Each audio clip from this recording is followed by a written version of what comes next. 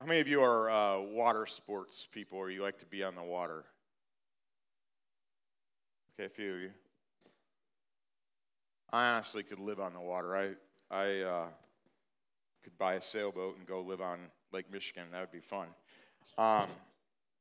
When I was between my freshman year and my sophomore year of college, all my buddies from high school wanted to get together and do a canoe trip. And I like canoeing. It's fun. It is a challenge because you have to do it in tandem with somebody else.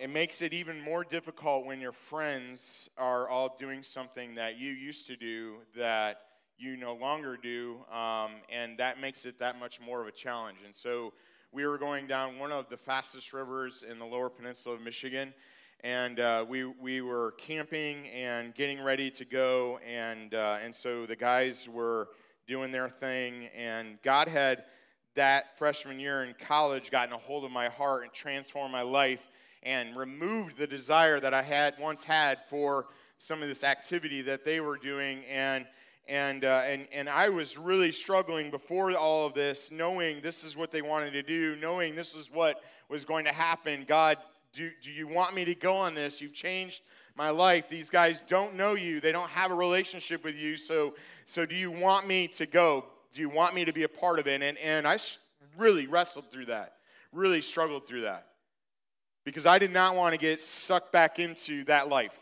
I did not want to get sucked back into doing those things. And so God was very clearly directing me, I want you to go. I want you to go, and I want you to be a light to your friends. I want you to do whatever is necessary in order to share Jesus with them. And so I went, and in the morning that we were going to go canoeing, the guys were getting loaded up in the canoes and loaded up in their belly, and y'all know what I'm talking about. And that combination is not fun on a river, especially a fast river and a river that has lots of switchbacks and turns and has all kinds of just challenges that are on it. And I thought, what am I doing?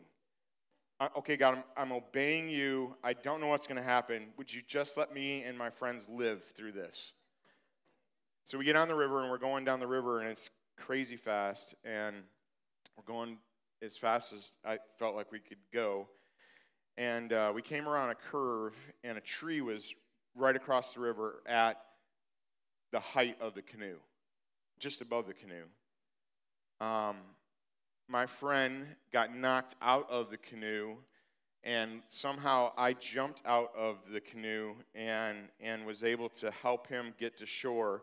I don't know how all the other guys missed it, but they missed the tree somehow. And that morning, my friend was laying on the beach, and I was sitting there with him, and it was really obvious that I was not taking part in what they were doing. So much so that night when we all got back to our campsite, the guys began to ask me, "Hey, what's going on with you? Like you don't talk the same way you used to talk. You're not doing the same things that you used to do. What is going on with you?" And I had the opportunity in that moment. I said, "I met somebody," and they were all like, "Oh, I see. You met a girl, and she's changed your life." And I'm like, "Yeah, actually, that's part of it. Thank God for bringing Daisha into my life, and she loved Jesus and still loves Jesus and still influences my life." But I was like, no, I met somebody, but the somebody I met, his name is Jesus, and he transformed my life. And I got to share with those guys about this life, and they not only heard about it, they saw it in me. And I had the opportunity to share it with them. Now, I will say to you, some of them wanted to dive deeper into that conversation, but most of them were like, "Oh, that's nice, good for you." And yet I still believe to this day, me going on that trip was worth it, even if only one of them was willing to listen to what God had done in my life. And so I was a part of it. Instead of sitting on the shore waiting for them or doing whatever it was that I was going to be doing on the shore, probably following them along and yelling at them because of what was going on, I didn't do that. I got into the canoe and I did the canoeing with them, and it was scary and it was crazy, and yet I'm so glad that I did. We're living in a day and time that we are speedily going down a river of doom. That it feels like around us, it seems like it is all around us. The current of this river seems like and is getting faster and faster and more dangerous and more dark, and it just feels like the whole world is just coming in on us. And you and I, as followers of Jesus, have a choice to make. Even though it's getting crazier and crazier, do we get in the canoe, the canoe of life, and paddle the way God has instructed us to paddle, and helping others also be able to navigate the craziness of the troubled waters that we see in our culture? Or are we going to stand on the shore and yell and scream and throw truth bombs out and hope somehow that's going to make a difference? The reality is that never makes a difference. The only difference that it makes is it turns people more and more away from the Lord than it does to cause them to want to be in relationship with God. The anger of man does not produce the righteousness of God. Are you listening to what I'm saying? Because, church, we are messing it up in our culture. And it's not because we don't have the truth, and it's not because we don't know Jesus. It's because of our approach to this culture in which we live that is, yes, going down a river of craziness. And you and I should not pick the option to stand on the shore and yell and scream and shout and throw truth stones, truth bombs at the people passing by. We need to get into the river, wade into the river, paddle in the canoe of life, and help people, even those who maybe don't paddle like we paddle, but help those who paddle like we paddle or similarly to it, and help those who don't. Because this world desperately needs to know and see Jesus. That is why we've been asking this question, how's your soul? Because the condition of your soul is vital to being able to navigate the waters of this culture. It's vital. And so, how is your soul? We've been talking about indicators of our soul's health. Why? Because it's vital to understand the condition and the health of your soul so that you can survive and thrive in the culture in which we live, in the world in which we live, and be a light for Jesus. Listen, here's what we need to understand. We cannot do it apart from Christ. We will drown every time. Because there are going to be times where there are going to be trees going across this river that are going to knock us silly.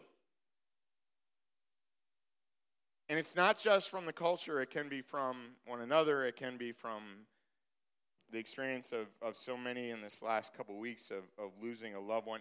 There are so many things.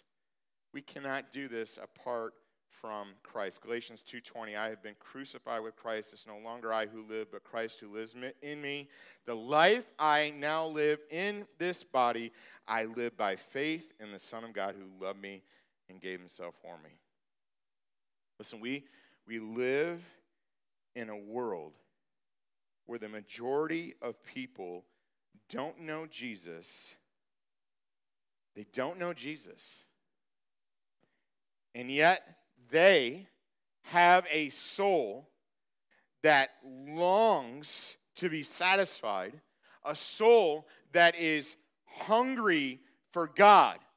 They just don't know it yet. They just don't know it yet, and they're trying everything they can to fill the God-shaped hole in their soul with everything that they can imagine because they're just not sure what the answer is. So I'll try this, and I'll try that, and I'll live this way, and I'll identify that way. And we do all of these things. Why? To fill a God-shaped hole in our soul. And we think that somehow the world should know that and be able to articulate the way that we articulate what that means and what that looks like. They do not have the Holy Spirit of God in them. How can they possibly articulate what you and I know from the Word of God without the Holy Spirit of God in them, without knowing Jesus? When you and I, as followers of Jesus, struggle to articulate that. Well, at least I do.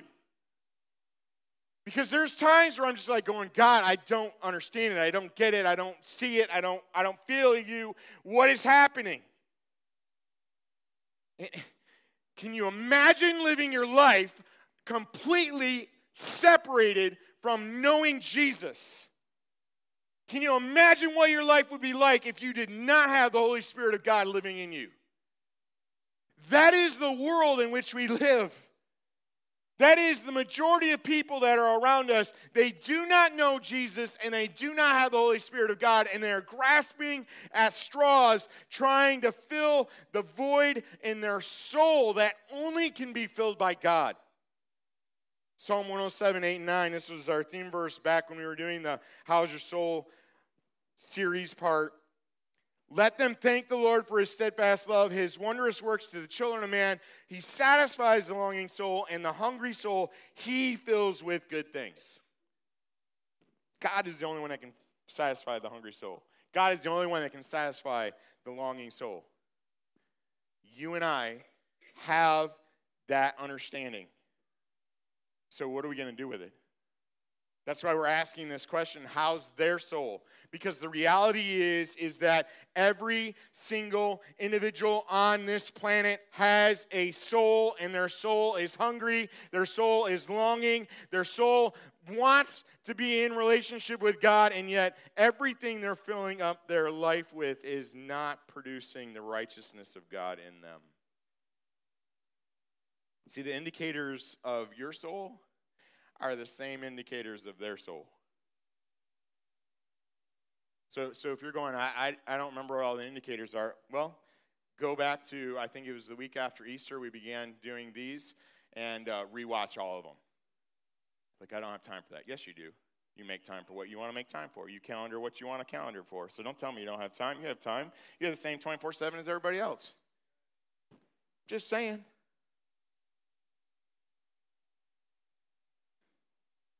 So what do we got to do? We got to be the church every day, everywhere. Because guess what? The church is Jesus, is God's chosen vehicle to deliver the good news of his son Jesus to the world in which we live. And it is messed up. Is the church perfect? No. Why? Because you and I are in it. And we're not perfect. And we don't do it perfectly. But we strive to be the church every day, everywhere. Not the building. You can't pick up this building and take it over to Wall. You can't pick this building up and take it to Walmart. You can't pick up this building and take it to Sterling Schools or Rockfall Schools or any other place around. But what you can take is every single one of us going to our little world and being the church every day, everywhere. You, my friend, are the church. I am the church. If we have Jesus as our Savior, we are the church. So let's be the church every day, everywhere. Turn to Jeremiah 29. Jeremiah 29. The people of God are in a culture that is completely set against God. The Babylonians have taken them into captivity, and there is everything that they are trying to do to erase God from culture, erase God from the people of God, erase the thinking of God, the understanding of God, the practices of God. Remember Daniel, Shadrach, Meshach, and Abednego? These guys are all alive and well in this same time period as Jeremiah is prophesying, and yet there are some false prophets who have come to these people and said to them, oh, your exile in this place is only going to be a short little bit. Don't settle down. Don't get settled in. Be a troublemaker. Rage against the system. Be a person standing on the shore, yelling, screaming, and casting truth bombs into the culture, because that's going to work. Wrong answer.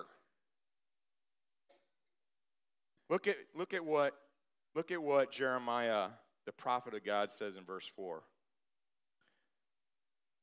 Verse 4, thus says the Lord of hosts, the God of Israel, to all the exiles whom I have sent into exile from, God sent them into exile from Jerusalem to Babylon. Why? Because they were disobeying God. They were not being the light to the world that Abraham had been called to and that the people of God had been called to. They were not doing that, and God let them be taken into captivity.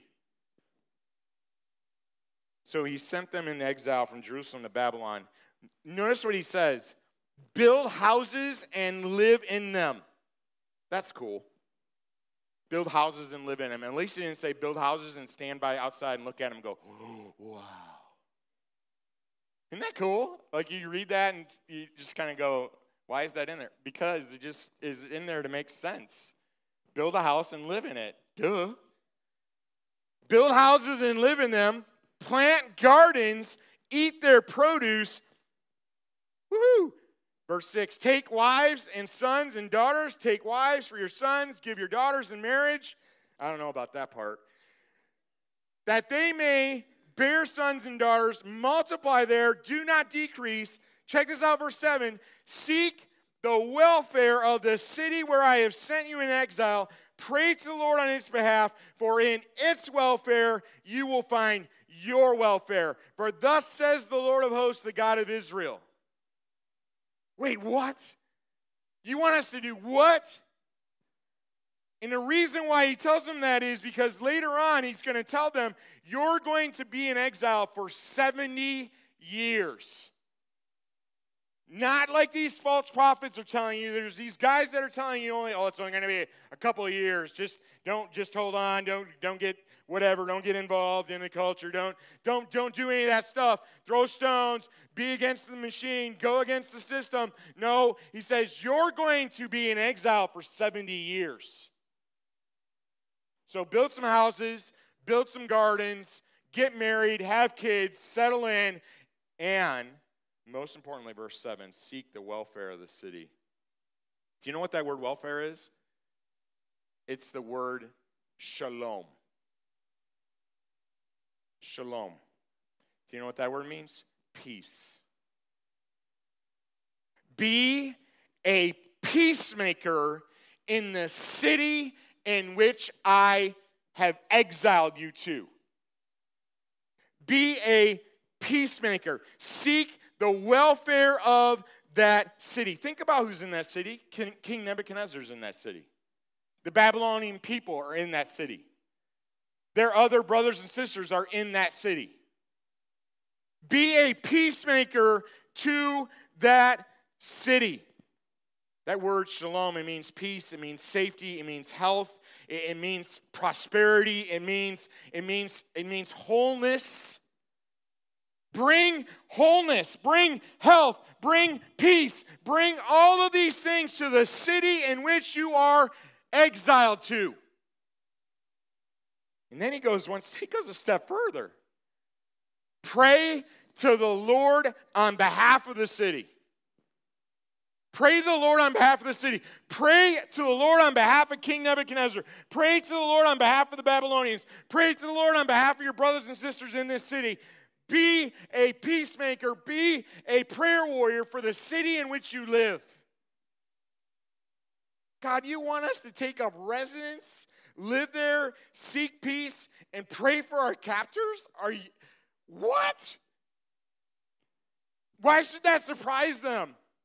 God has asked the people of God to do some pretty crazy stuff throughout history. Hey, guys, Go, there's that big city. Its name's Jericho. It's got large walls. I want you to go in. I want you to go around that 6 times and blow some trumpets and horns. And on the 7th day, I want you to go around it 7 times and yell and scream and shout. And the walls are going to come down. Huh? What? What? There's a big sea in front of you. Oh, there's an army behind you. Oh, don't worry. I'll divide the sea and you guys are going to walk across on dry land. What? That's crazy. Why does this surprise them? It shouldn't. He's calling them, be a peacemaker in the midst of the city. Be a person who brings peace to the city. Pray for the city. Because in its peace and its welfare, you will find yours. Wow.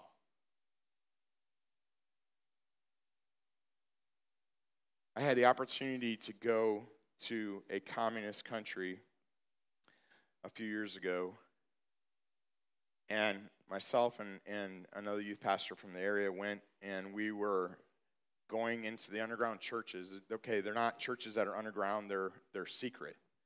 That's why they call them that. They're secret churches all over this city, hundreds of them. Because they can only meet in pockets of 20 and 30 people without drawing attention to themselves. Because if they drew attention to themselves, the pastor of that church would be thrown into prison for sure, and the people would be tortured. And we were there to minister to the pastors of these underground churches, and we had an opportunity to sit down at lunch with a group of them. Every single pastor around that table had been in prison at least a year and a half of his life. For what? For preaching the name of Jesus. That's it. And so the one house church that we went to, we were like, what? Do they know about this? And the pastor said, oh yeah, they're fully aware that we're here. Then why haven't they done something? And here's what he said to me, and it blew me away. He said, because we as a body of Christ, we go out and we are being the church every day, everywhere in our community. And the secret police and the communist police see that, and they see the impact that we're having on people's lives by meeting needs around us, doing things that nobody else is doing, being willing to take on stuff that no one else is taking on, and they're seeing the benefit that they're having in their community, and they're turning a blind eye to this one in particular house church, underground church in this community. I'm like, wow. Be a peacemaker. Seek the welfare of the city. Pray for the city, and in it, you will find your welfare because of the welfare of the city. Be the church every day, everywhere. You know, Jesus also did this very same thing. Jesus waded into the river of his culture, and he paddled the canoe of his life along with a whole bunch of other people, and they did it in some really different and weird ways that went against the culture. Like, for example, in Mark chapter 2, we don't have time to go there, but Mark chapter 2, one of my favorite passages in all of Scripture is Jesus. He has called Levi, who is Matthew, who is a tax collector, who is hated by everybody, to come follow me, Jesus says. And Matthew lays down his practice, follows Jesus, and invites Jesus to his house for a meal. By the way, one of the greatest ways that Jesus and his disciples reached the culture in which they lived, get this, sitting down and eating a meal. How hard is that? Sit down, eat a meal, invite your neighbors over. Sit down, have a meal, invite your coworkers over. If you don't like your house, do it at a park. There's lots of places to go eat. Eat a meal. Jesus and his disciples did this over and over again. And guess what? The Pharisees were upset. Oh, imagine that. They're upset. Why is Jesus eating with sinners? What is he doing? How dare he? He's eating with publicans and tax collectors and others, the Bible says. How awful. Jesus said to them, I did not come for those who do not need a doctor. I came for those who are sick. I came for the sinners. They would call him later on a friend of sinners, which was to be derogatory, but that's Jesus. Luke 19, verse 10, for the Son of Man came to seek and to save the lost. So Jeremiah is telling the people of God, hey, be a peacemaker in your city. Why?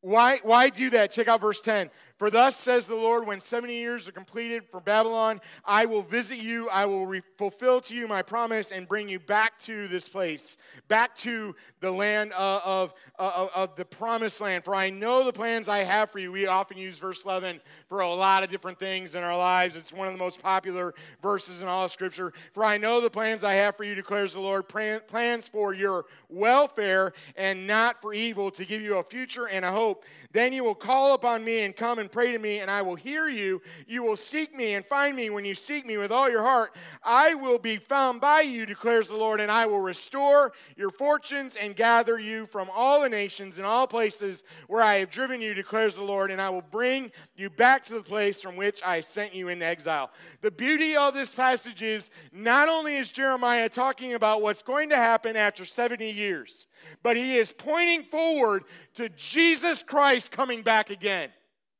Jesus coming to, not just coming back again, but coming to the earth to pay the penalty for their sin and to bring them together. And then he even points even further to a point that Jesus is going to return and take all of us who know him. The dead in Christ shall rise first, and you and I who remain shall be caught up with them and meet Jesus in the air. Listen, my friend, what we need to understand is the best is yet to come.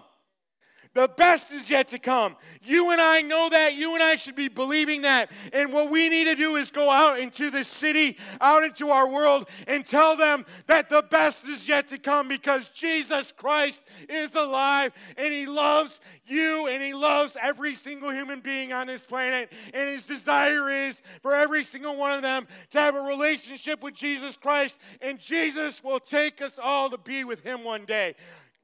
Hallelujah!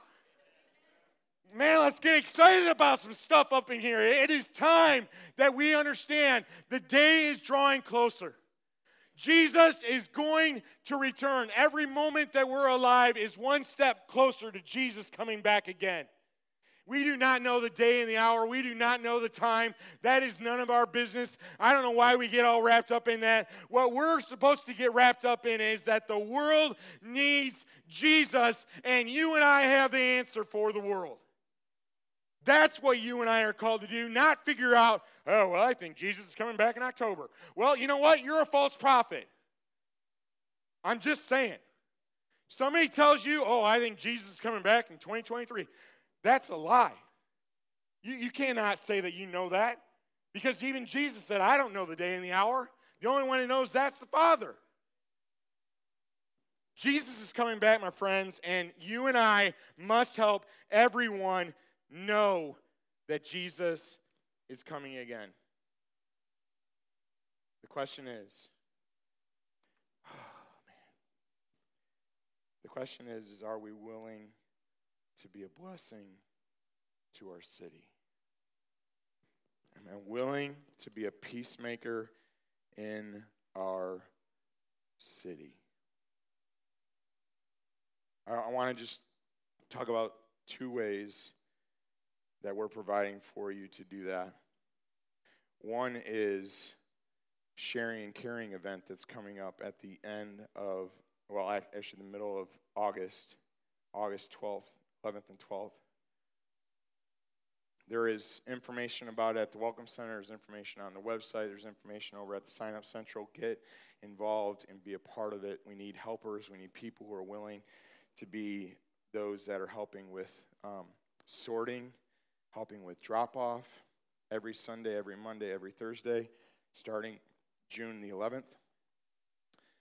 Another thing that we're doing is Habitat for Humanity, helping build a home for a family in Dixon.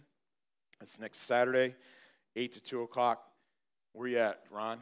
Ron's right back there. If you want to talk to Ron, raise your hand again, buddy. Ron's right there, so if you want to talk to him, listen, you do not have to know how to do plumbing and carpentry and all that other stuff. If you're like me, you can just pick up a bag of something or a piece of wood or whatever and just be a grunt. I'm a great grunt because I don't know anything. So I can help with that. So get involved. Habitat for Humanity signed up on that. That's just 2 things. There's so many others. Why are we doing that? To build a bridge of peace to the city so that we can introduce them to Jesus. That's it. Why are we doing sharing and caring? Why are we doing Habitat? Why are we doing other things like that? To build a bridge to our city for peace. For the ultimate purpose of helping them see and hear and know Jesus. It's not about them coming here. It is not. Listen, y'all, in the Sauk Valley, there are 30-some thousand individuals in the Sauk Valley, according to a recent survey that was done. There is 30-some thousand people in the Sauk Valley that do not know Jesus as their Savior. 30,000 people cannot fit in this building. You know, for kicks and giggles, we decided to just see how many services would it take to actually reach that many people. Anyone want to take a guess on a Sunday morning how many it would? 110 services on a Sunday morning. But you know what I know? Is what if 110 churches in Sterling, Rock Falls, Dixon, Milledgeville, Prophetstown, all bought in and said, you know what? I'm going to be a peacemaker. I'm going to represent Jesus. I'm going to preach the word of God. I'm going to do what I got to do to help people come to know Jesus. That's doable. Just saying. So, what can we do? Be a peacemaker to the city. Let's pray. God, you're good. Thanks for your love. Thank you for your Son. Thank you for what you're going to do in and through each one of us being the church every day, everywhere. God, thank you for your love.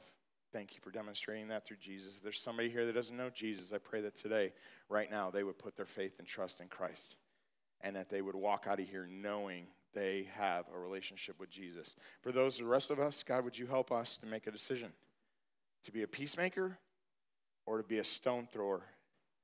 God, I pray that you would help us not to be like the Pharisees, not to be like the Sadducees, not to be like those religious leaders who all they did was throw stones. God, would you help us to be like Jesus?